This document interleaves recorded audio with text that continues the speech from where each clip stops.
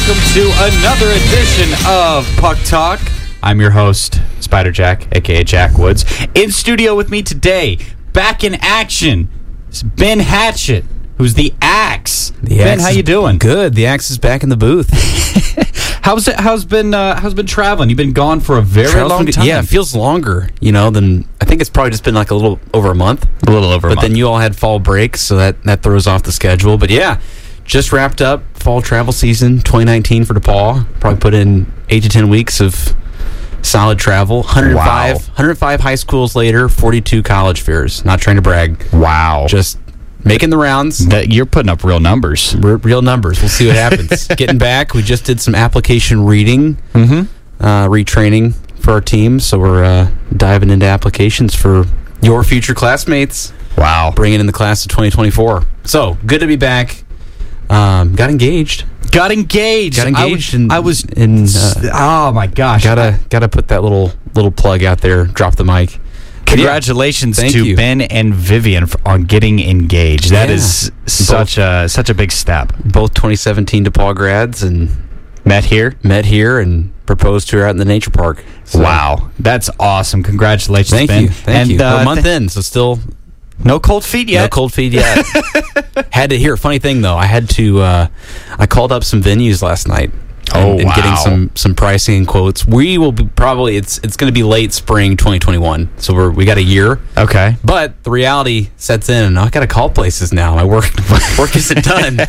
I can't just enjoy being engaged. It's not just you get on the knee with a ring. That's not your whole job. No, because late spring, summer is a wedding season. Yes, it is. Places will book up, and we got to get on the list. So enough about that. Yes. I'm excited. It feels like hockey season. It is hockey season. Since last I've been in the booth, we kind of were in that speculation stage. Yeah. Now hockey season here, it feels like it. Stay warm out there, Greencastle. It's about 33 degrees. 33 degrees. Brisk walk. We got some snow on Halloween. Hope everyone had a very happy and spooky Halloween. In the NHL, we had only 2 games last night, but boy, were they were spooky. They were spooky. Filled with hockey time. We had 2 overtime games in the league last night. Yes, and shout out to the Nashville Predators for blowing a 4-1 lead in the third period. But Ben, as you well know, I know that you've been tuning in every Friday. Absolutely, when I can. So we typically go through the standings here. So in the Eastern Conference, in the Metropolitan Division, the Washington Capitals currently hold on the Metro Division, 21 points, followed by Carolina, who's in second place with 17 points, and then the Islanders and Pittsburgh Penguins are tied for third place with 16 points. In the Atlantic Division, Boston and Buffalo are tied for first place with 20 points each, followed by Montreal and Florida, who are tied for second place with 16 points, and then Toronto finishes out third. And then in the Western Conference, the Colorado Avalanche and the Nashville Predators are tied for first place in the Central Division with 18 points. St. Louis comes in second place with 17 points, and the Winnipeg Jets are in third place with 12 points. And in the Pacific Division, and what a surprise this is, the Edmonton Oilers still have control. With 19 points. The Vancouver Canucks, who we will highlight later in the show, it currently holds second place with the Vegas Golden Knights and 17 points, and the Anaheim Ducks round out third with 16 points. Ben, I know you've been watching hockey on the road. Tell me what you think. Yeah, no, I think that landscape is impressive, especially in the Pacific. I'm even more curious, too, I just had this thought, thinking long-term, we've got a Seattle team on the horizon that's going to jump right in to a very competitive division. Just curious little food for thought. But Edmonton, awesome. They're hanging in there. James Neal has made a huge contribution, which he's 11 goals. 11 goals. He's been streaky in the past, but he's been part of some cup-winning teams and some deep playoff teams. So he's already showing his contribution. One thing we didn't talk about that's worth noting in the standings, Boston's on a 4-game win streak. On the tail end of that, on the opposite end of that spectrum that you not want to be on, are the Los Angeles Kings on a 4-game losing streak. Oh, poor LA. But those are the kind of the big streaks in the league. I think the Metropolitan Division is going to be tight again. I don't expect the Caps to walk away and blow through this. Mm-hmm. Yes, they have a 4-point lead right now, but they're 2 games up, and I think it's a lot closer than what it looks like on paper. And I'm sure you'd agree. It's early. We're only 14, 15 games into the season. Yeah, and typically I don't make predictions. Only 14 games in, 15 games in, 13 games. But, I do think that in terms of what the Washington Capitals bring every single night in terms of goal support for Braden Holtby, that's a very tough team to beat. Alex Ovechkin is once again in the top 10 in points.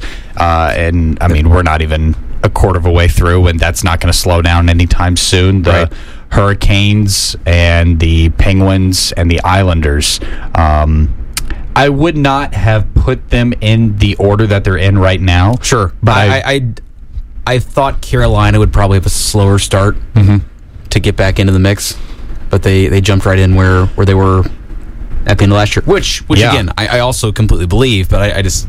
Oh, I mean, they're that offseason, you never know what happens to the momentum. They're a team that definitely rides momentum, and they're a team that is fast, they're young, and they play hockey. They are a very young team. And they play transition hockey very well from everything that I've read from everything I've read about stats. But the New York Islanders come as a surprise. I didn't expect them to be right back in there. Oh, my gosh. Sorry. Completely missed that. Forgive me, they have the longest winning streak. Sorry, forget Boston. The Islanders are on a 7-game tear. Yeah. 8-2 in the last 10. And you know what? Some teams just get hot right at that, just like for a brief week and a half, and then they go cold again. I don't think that's the case with the Islanders. No. I thought that they were going to have a rough season after losing Robin Leonard to the Chicago Blackhawks, who's doing Robin Leonard things in Chicago. But turns out that the New York Islanders are still a competitive team, and they are going to be competitive at least for this part of the season. Heads up tonight. Keep an eye out. The Islanders will face potentially, we'll get into more of this team later in the show, but the Tampa Bay Lightning. Yeah. That's who they play tonight. It'll be interesting to see what Tampa Bay team appears against the Islanders this evening, but that could be their first, if you will, big matchup. Right. To see where they are in that 7-game win streak. What surprises me most about the Metro Division right now is the Pittsburgh Penguins, who has one of the highest positive goal differentials with positive 15. They have good goaltending. Matt Murray's got a .923 save percentage right now, and yet they are still only managing 16 points, I believe, with no overtime losses. They haven't had an overtime loss. They have 5 regulation losses, 8 wins, 8-5. Yeah, and Sidney Crosby is in the top 10 in assists, but overall, what are you thinking of the Pittsburgh Penguins right now? I think they're tracking pretty well. They had a few surprising road losses last week. I think that warm weather down in Florida was a shock to their system. Yeah, I think. I think it'll be interesting to see. Sid took a couple different pucks in places you don't want to see your captain. He's been wearing the faux kind of cage right now under his jaw. He's had history, one with concussions. Everybody knows that, but he's had some jaw type issues. So he's kind of swollen right now, but it's not affecting his play any. In their last big contest in that 7-1 win on Tuesday night against the in-state rivalry, the Philly Flyers. He put up, I think, 3 points in the night in that 7-1 beatdown. And the Penguins are doing that. They rebound with huge goal games. And you talked about that goal differential. They have no trouble scoring. The big story, and we can go ahead and get into this a little bit now, what happens with Malkin? The speculation is what Evgeny Malkin is coming back. For fans of the show, we talked about the big 71 Geno Malkin for the Penguins. I am score, his famous words in his first goal interview after he joined the league. When he was like, a 17-year-old Russian who just got off the plane. Yeah. Now, here's the thing. Geno has been injured. He has played very little this season. There's no stories on it right now, but he claims and hopes that he will be healthy for a big game tomorrow night. The Penguins will host the Oilers.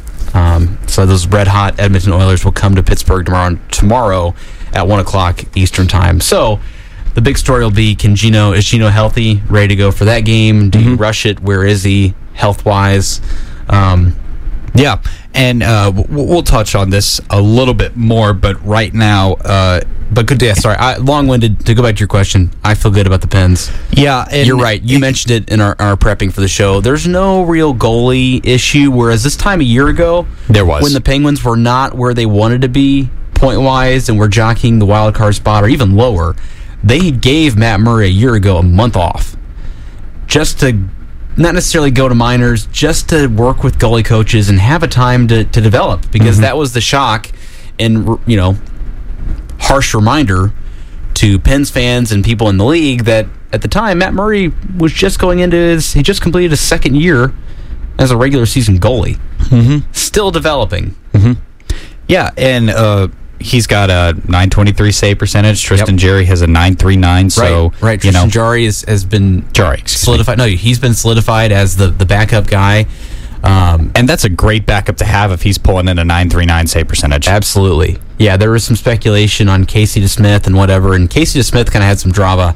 He was a guy that was arguably better last year than Tristan Jarry, but Tristan Jarry is younger, has a little more potential in the eyes of the management, and Casey DeSmith was a really interesting one that got sent on waivers, and then the Penguins picked him back up and sent him to the minors to clear up cap space. So part of the business. They still have him in the system. He's in the farm team. So there is that goalie talent still. But yeah, Tristan Jarry, great backup to have. And right before we go to break, one interesting stat is that 8 players on the Pittsburgh Penguins right now have above a 10% shooting percentage, which is phenomenal. They've got some young guys that have been brought in the lineup, with Malkin going out, and it'll be interesting to see who stays when he comes back in, but they have picked up offensively. Sid doesn't have to, he can have the assists, and he doesn't have to have all the goals. He's got Jake Gensel as a winger that's been burying it. So yeah. We got to take an issue. Yeah, no, it's not. It's never an issue with the Pittsburgh Penguins. But folks, we got to take a quick 12-second break, but we will be right back with more Puck Talk. You're listening to 91.5 WGRE, your sound alternative. Hi, this is Brad Stevens, head coach of the Boston Celtics. You're listening to 91.5 WGRE, home of DePaul University Athletics.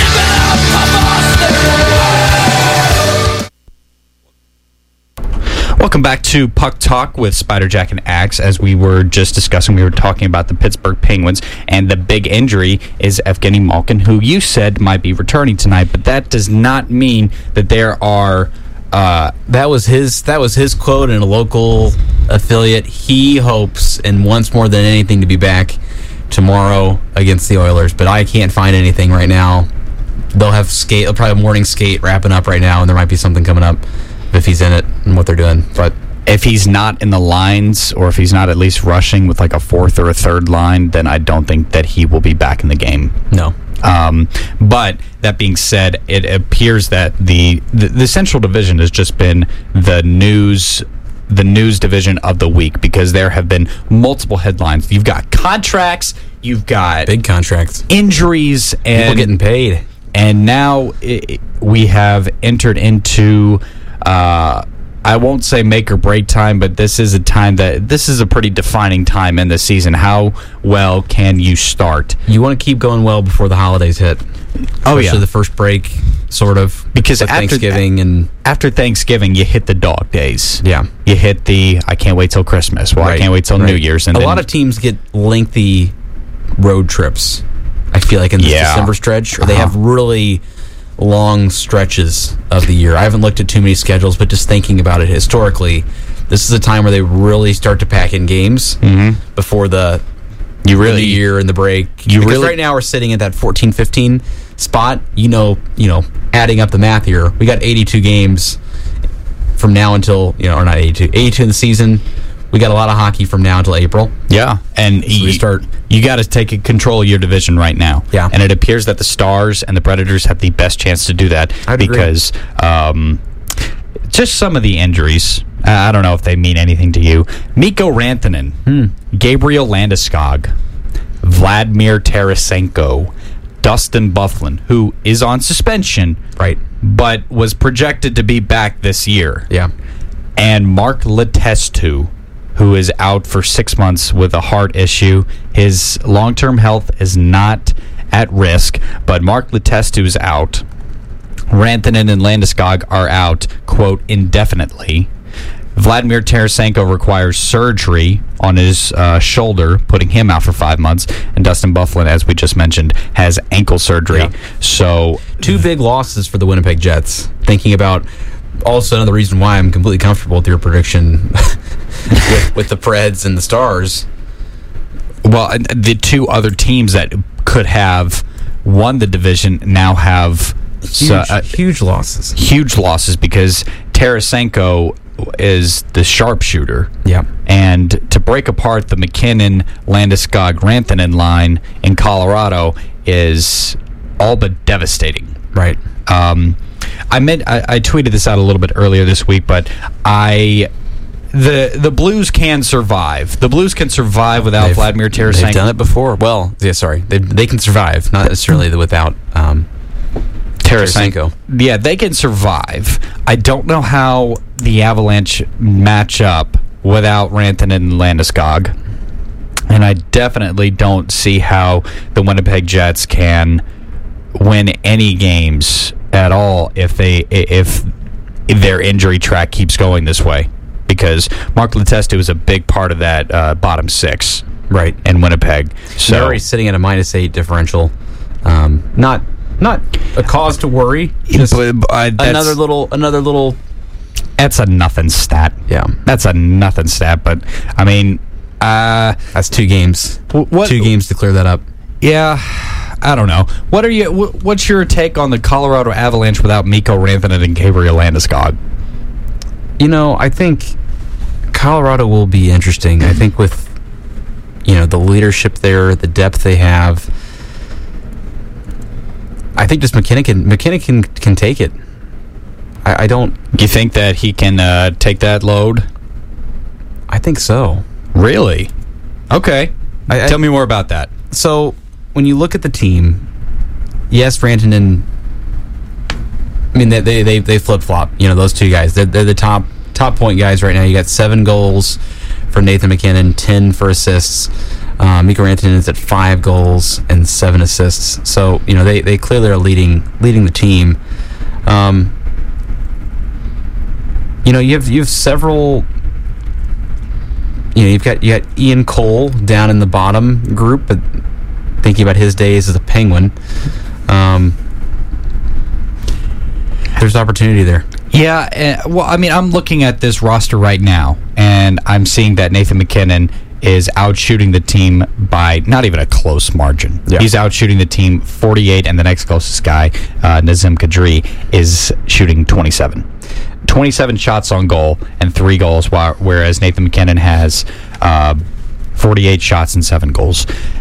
Just looking at this objectively, Nathan McKinnon is the best player on this team, but Landeskog has 26 shots. Yeah. I did not expect that to be so low. At the same time, they've been having some really good goaltending in Pavel von Cruz and Philip Grubauer. Yep. They both have 926 and 916 save percentages, respectively. So goaltending clearly isn't an issue. Right. And I don't know too much more on the defense situation for Colorado, but I think with goaltending right now, they can weather this. They have some guys that, well, they're not picking up on the stats. You got looking at the lineup, mentioned Ian Cole, Colin Wilson, players that in the past on other teams have stepped up and know how to do that. Yeah, I just don't know. I don't know if it's a cause for concern yet for Colorado. I haven't followed too many of their games. I just think they move the puck really well. They move the puck well. They have goalie. They have goalie depth. McKinnon doesn't have to be scoring 3 goals. I don't mean that way, but he will. Okay. He will contribute. I like in McKinnon, and this is my extent of understanding the Colorado Avalanche. He trains a lot in the off season. Yes, he does. More than most players, and he spends all off season a lot of times with Sidney Crosby because they're both Cole Harbour, Nova Scotia guys. They spend the summer together. They're different players, but similar work ethic in that they better those around them They don't have to be lighting the lamp every night and on the score sheet, even though McKinnon is doing that.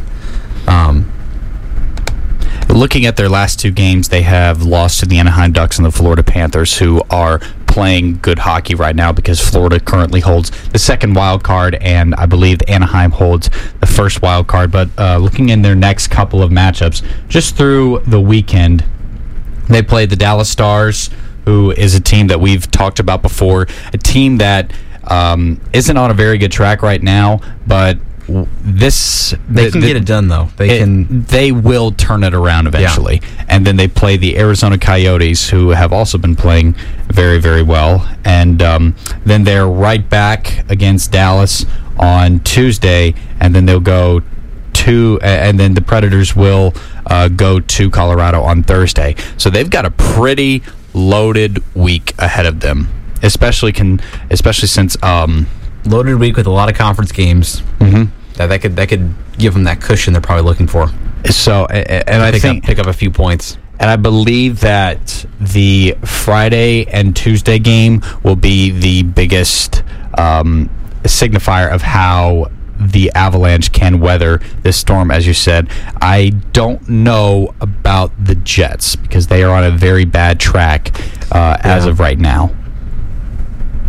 And the Jets will have an interesting game. They got San Jose Sharks coming up. Is that tonight? Yeah, it is tonight. And then they'll play. That should be a good game. That'd be entertaining. They'll play Vegas and San Jose back to back, which is not a great time, especially considering that. Good luck. The Vegas Golden Knights. Goodness gracious, you're good. Is it the vegan Golden? What were you saying over there? Vegan Golden Knight. No. Okay. And could you imagine what that mascot would be? Ugh. But we digress. Okay. Oh dear. Yeah. I mean, I think, Vegas is a hot team. Have the Sharks twice. Is that a home and away? Probably. Yeah. Yeah. And then the Blues, Vladimir Tarasenko. That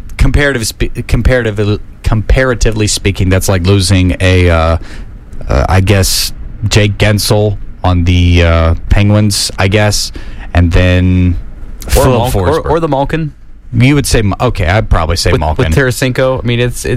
And then I'd say Forsberg for the Predators. Yeah. I mean, how can you manage without one of the best shooters and puck movers on the team? Right. I don't know. I think that the Blues can survive. I think the Blues can manage. I think that the Blues are exactly where they were predicted to be, which is, I mean, they will get a place in the Central Division. They will make it back to the playoffs this year. I'm not sure if they will win it. I'm not sure if they'll win the Central Division, and I'm not sure how far they will go in the playoffs, but I think that they eventually will, and even considering that Tarasenko is going to be out for a very long time, they can still win games. They can still find ways to win games.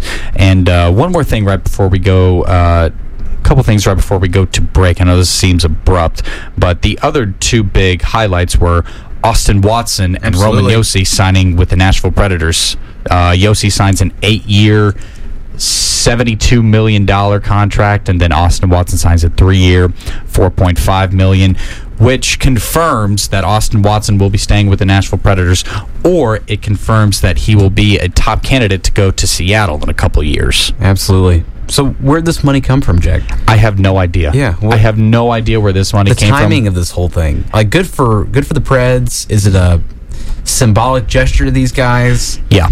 To get some ink, maybe give them a little more fuel push. I don't know what I'm looking for here, but... Well, I mean, we knew that Roman Josi was going to have to sign because David Poile could not afford another Ryan Suter situation. Right. But that being said, I have no idea why Austin Watson was...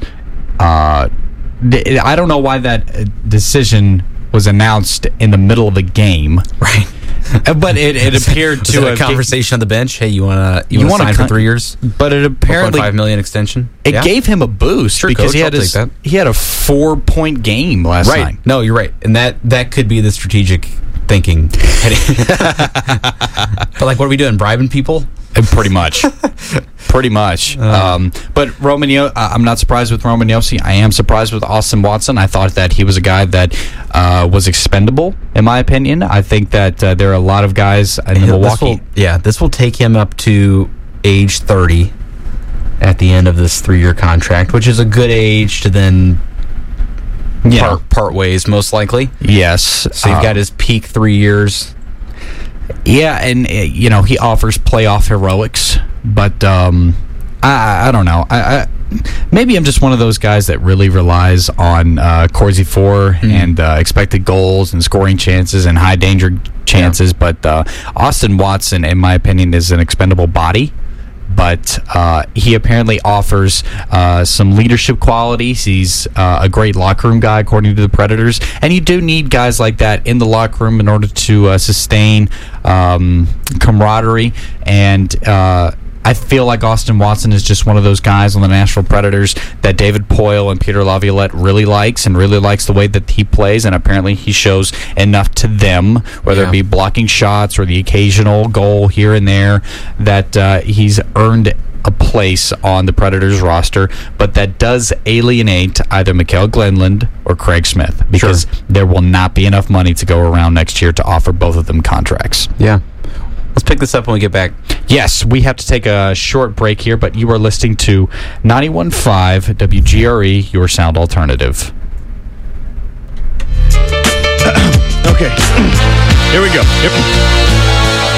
91.5 WGRE. We are the number 4 station in all the nation. Why, you ask? Because we've got great DJs, news, and sports, and giveaways of all sorts. Don't forget the listeners. Gotta thank you, because without you, we couldn't do what we do. And when you leave Greencastle for another place, don't forget to listen out in cyberspace. So to hear the best radio in the car or where you live, just remember to tune to your sound alternative. WGRE 91.5. I'm out.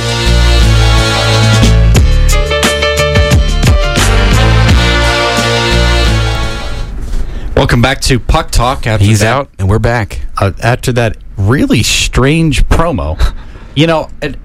And I have been in 102.5 The Game studio. They bring in, like, beats. And I mean, like, hardcore beats. And I'm, like, bouncing in the studio. And you weren't feeling it on that one? That just, it felt like a slide whistle in comparison.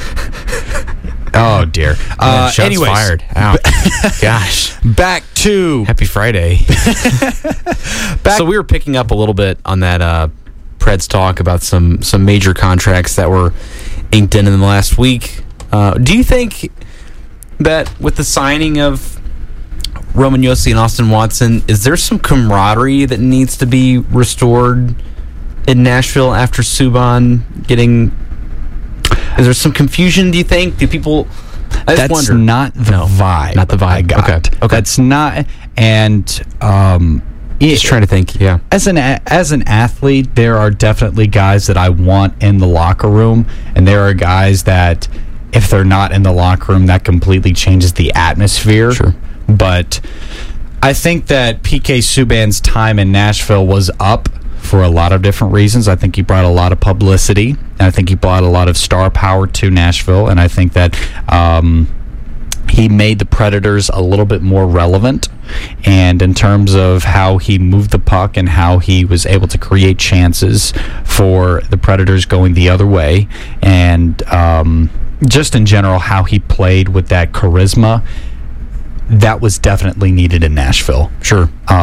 Shea Weber's last play as a Nashville Predator was Shea Weber. Sure. He laid the body. Yep.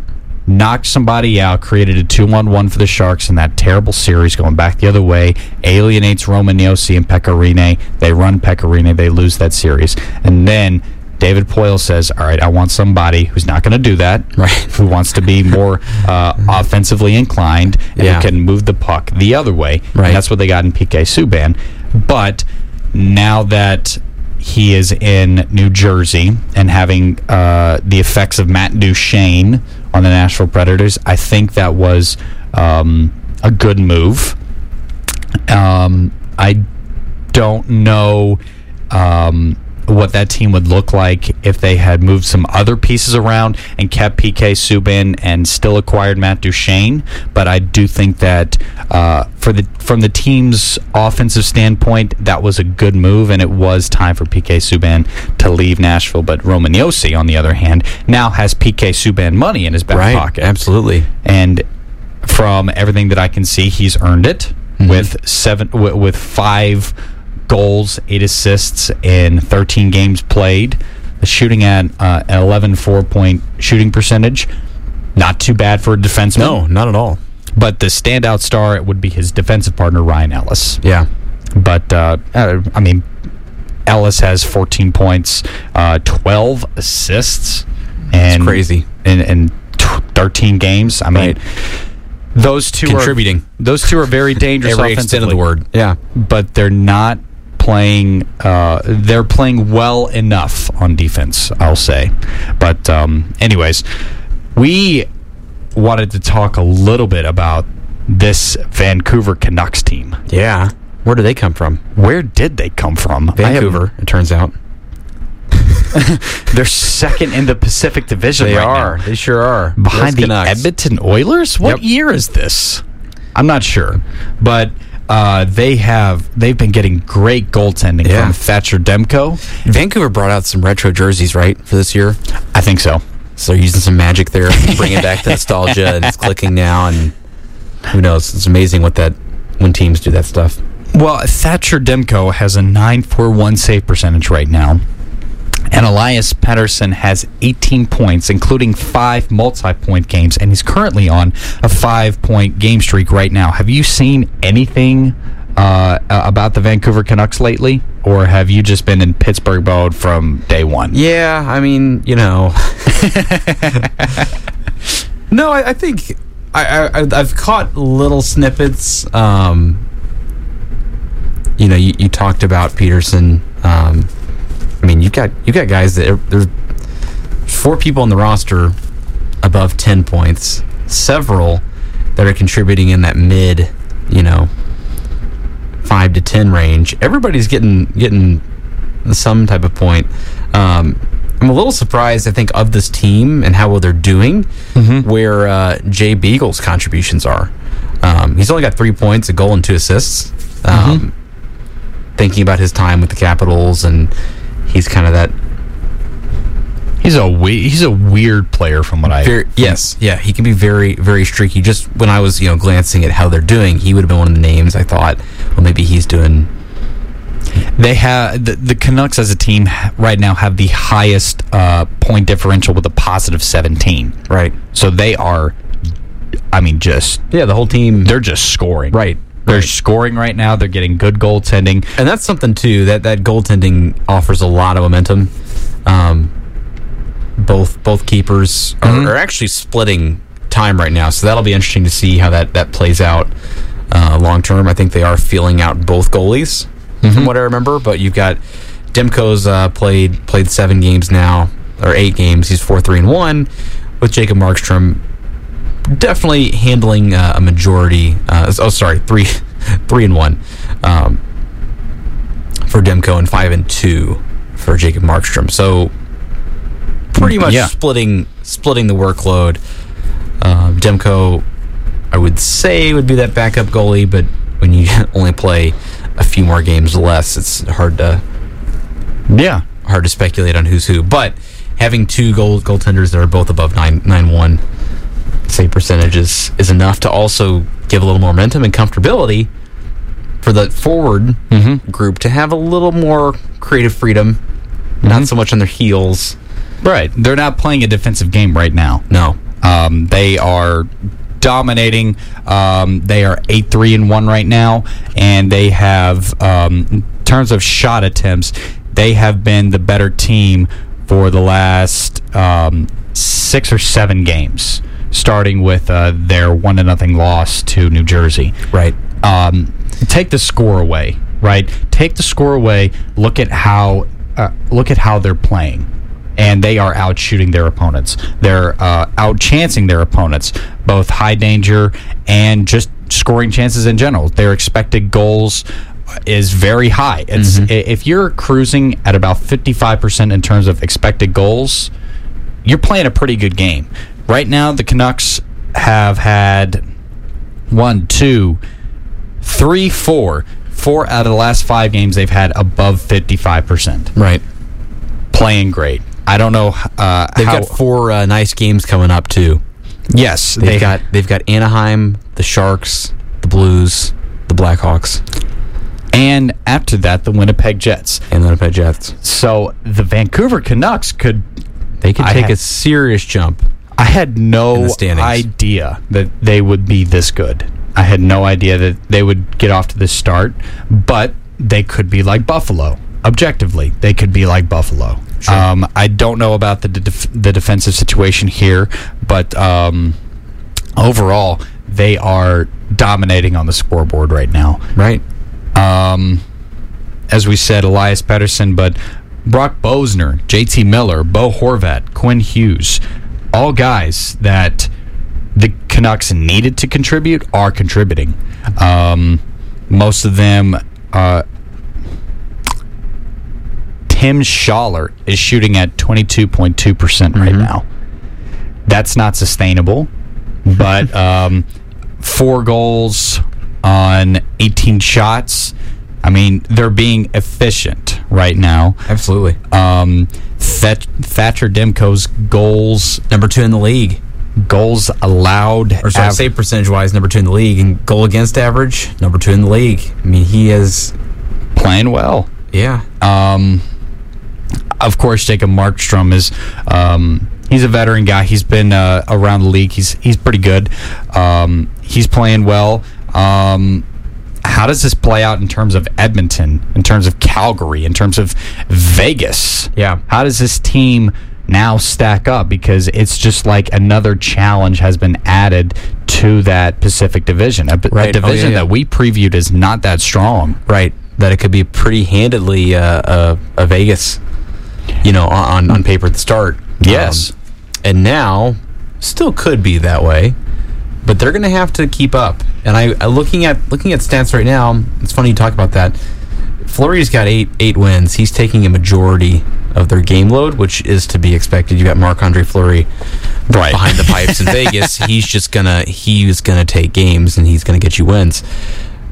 It's going to be interesting to see what Fleury sticks around as the season goes on. He's getting up there in age.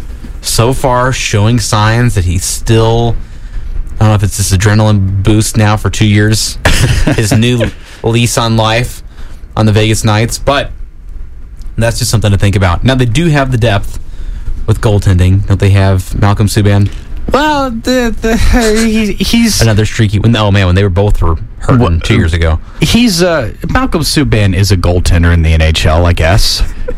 With the never mind 8.57 save percentage and a goals allowed average of 6. Okay, I didn't have the numbers in front of me. I just have the name. Well, I mean, he's got a brother. It's pretty good. I mean, objectively, Malcolm Subban will play better than what he's playing right now. Has caliber to get into the league, right? As a goalie. I love that. He is a goaltender in the NHL. He is, but Mark Stone, William Karlsson, those are guys that you expect to perform, and they're performing right at they're playing well, but Elias Pettersson is just tearing the NHL up because he's still... I believe this is his second season. He's still very young. Still needs some time to develop and all that, but maybe not. Maybe he's just ready to go.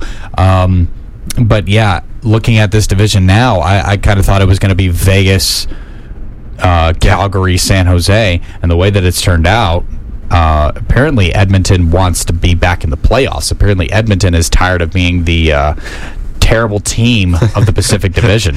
Yeah. And you're right. Yeah, no, this is Peterson's only second year in the league. Yeah, and Vegas will win the division, I believe. I don't think that the Edmonton Oilers can keep depending on Draisaitl, McDavid, and Neal as much as they have. And by the way, good on James Neal. Hey, everybody harps on James Neal because he's he still got it. He still got it. 11 goals. He and Alex Ovechkin and Austin Matthews all had the same number of goals. And we're just 15 games in. Good on James Neal. Good on James Neal. And I know I get so much hate for loving on James Neal, but you know what? I love the fact that he went to what was supposed to be a really bad team, and he is skating out of his skates, if you will. Because I can't say running out of his shoes, but sure. I love the fact that James Neal is doing well. I love the fact that the Edmonton Oilers are making some noise, and I really love the fact that the Pacific Division is being extremely competitive through the first quarter of the year. Absolutely. I think what I like most about that, and this is the last thing before the break, is that finally, gosh, you want to see Connor McDavid have some support for how good he is, and to be stuck in a situation that he's been in. Yeah, and McDavid is one of those guys that will always be one of the top players in the league if he's healthy. Right. And we said that McDavid would never win a cup in Edmonton, and I don't know.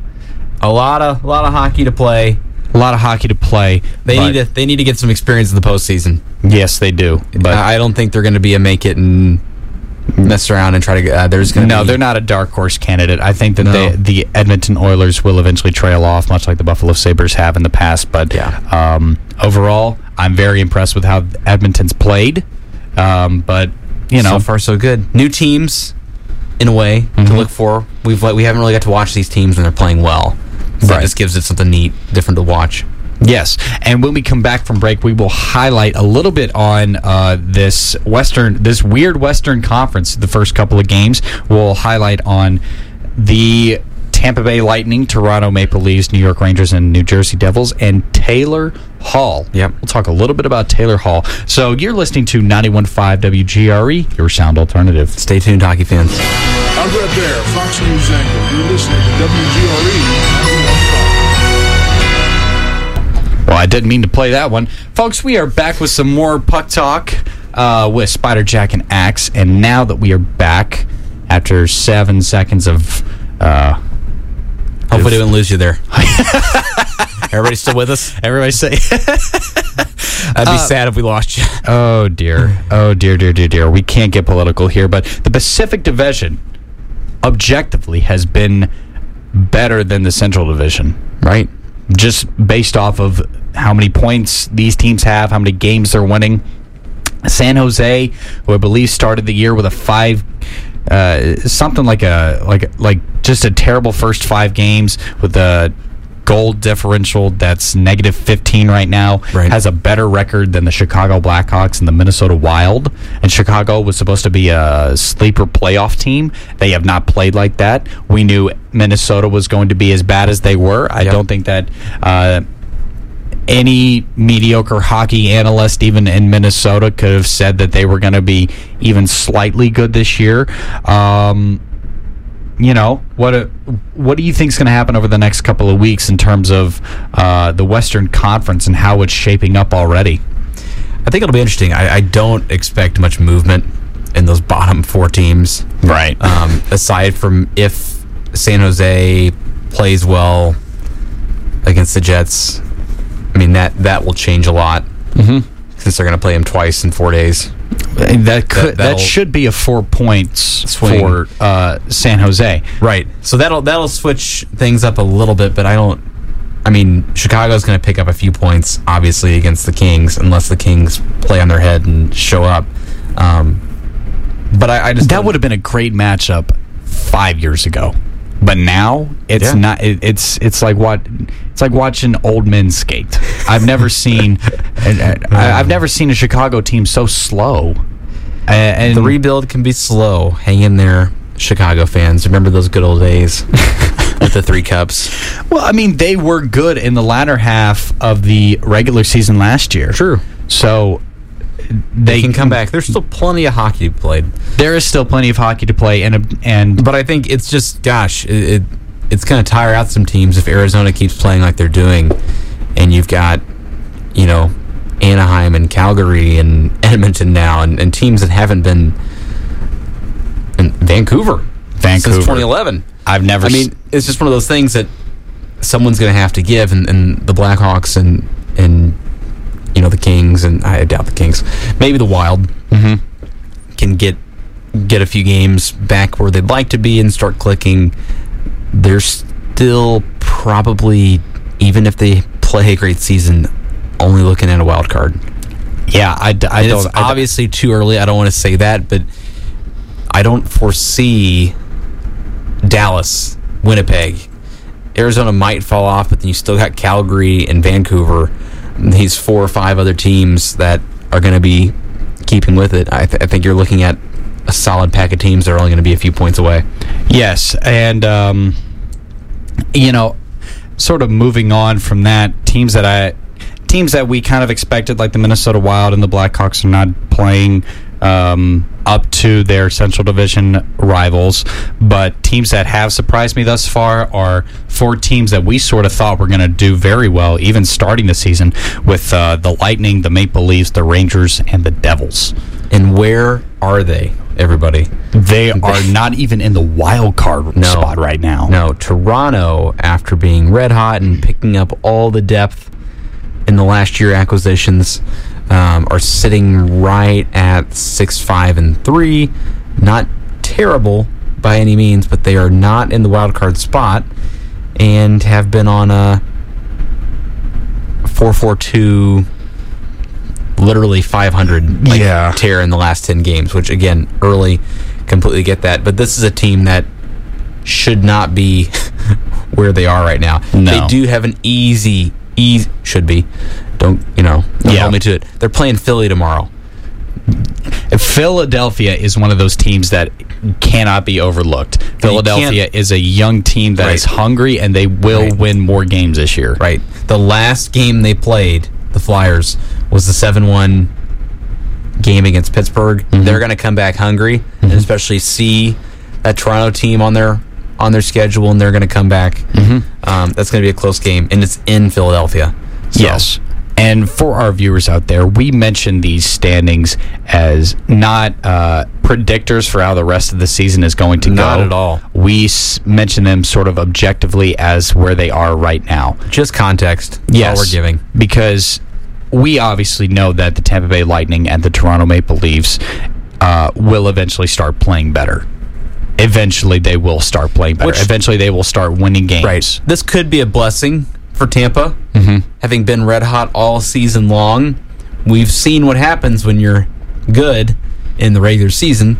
Doesn't always translate in the postseason. You got to learn these gritty moments now and know how to draw upon them in the postseason, because they just collapsed when they first felt pressure for the first time in a while last postseason. Yeah, and we're not at all saying that these teams or these divisions will end up the way that they are right now. We're just sort of using them as like we talked about them earlier in our preseason stuff. So it's just those are the 4 teams that we thought. I mean, if we jump over to New Jersey, we thought I said it on the show. We thought they were going to be great. Taylor Hall, PK Subban, Jack Hughes, all the moves. Wayne and that team Simmons was already young and hot.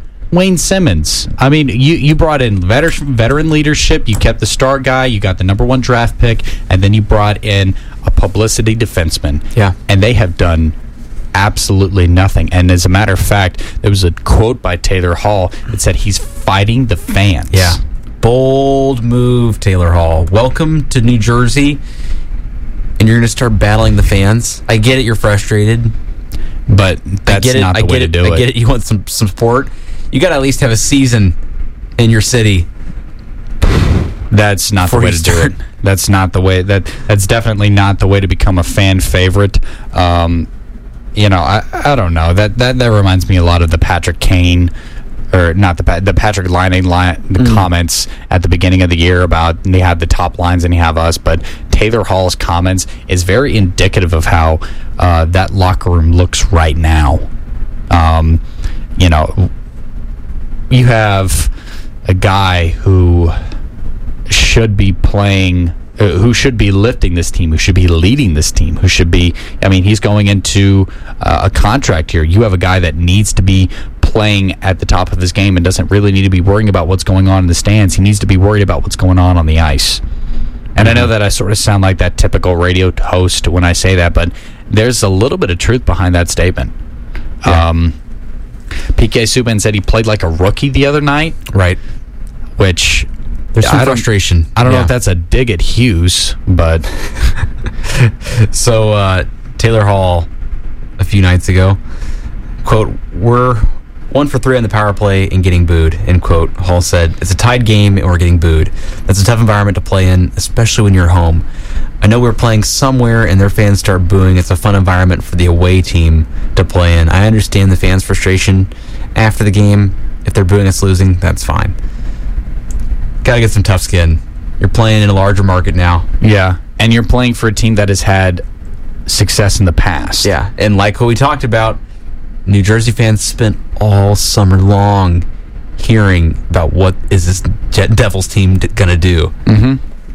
And right now, as of right now, they need to start playing better because with the way that this Eastern Conference is set up, it looks like Washington is a dead set to make the playoffs. Yep. And it looks like Carolina and Pittsburgh and the New York Islanders, they're starting to make noise again. Yeah. And there's going to need to be some better play in the Atlantic Division. Obviously, this is all bound to change since we just hit November 1st. But New Jersey's a big month ahead to get back onto them. I mean, they're playing a lot of teams that are not easy games. And that's the beauty of NHL hockey. I mean, there really aren't too many teams that you're going to walk in and be like, oh yeah, this is going to be a win. It's just not that type of game. Now, they're going to play Philly today, which, again, could go either way. It's Right. in New Jersey, so maybe that team can rally and get some momentum. But again, Philly's coming off a 7-1. I think it's going to be competitive. Back to back, we'll see how they handle a 2-day road trip, 2-day back-to-back game swing. The Devils will face Carolina, one of those red-hot teams we just mentioned. Can they hang in there, go into Carolina, pick up a win, come back home? They're now going to go on a 5 game road trip in the next week and a half. So and they're out facing out of division, out of conference games. They're going to go on this Canadian tour. Winnipeg next week, Calgary next week, Edmonton next week, Vancouver at the end next weekend. And if you've been watching the show today, all 4 teams are ones that we've been surprised by and are tracking well and playing well. Not looking good for the Devils. at least not. I think that Not in the Winnipeg next week and a half. Winnipeg looks. They're gonna play Pittsburgh twice later this month. Winnipeg doesn't look like, I guess, their game off, so to speak. But given the way that both of those teams have played, it will be competitive. And they have, like you said, the Hurricanes, the Flames, the Oilers, and the Canucks. And those are very, very, very good Pacific Division teams right now. I'll say it. I think it's going to get uglier for the New Jersey Devils. Oh, you do? Yeah. You think that they just sort of ride this wave of inconsistency? I think it's going to be a rough month of November. Yeah, Looking at the schedule, knowing that there's already some tension on the team, I think it's gonna get nasty. Well, that's that's not an unfounded opinion, to say the least. I think once It could be entertaining if they start blowing up. It could be reminiscent of the Blues. They might have some fights in the ice, and they might need to bring out the puppies. Well, I will say this: once we hit the end of this month, I think that we can make some more. Yes, this is going to be a big month of hockey. We're only 10 to 15 games in for the fewest games played to the most games played. This month right here, I think, will be the Defining one. Yeah, and rightfully so.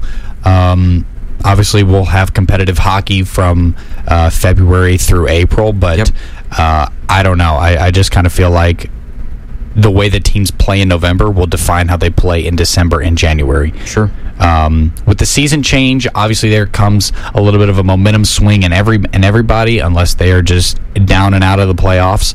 But November is like that's the month where teams can take a hold on their divisions. And I don't know.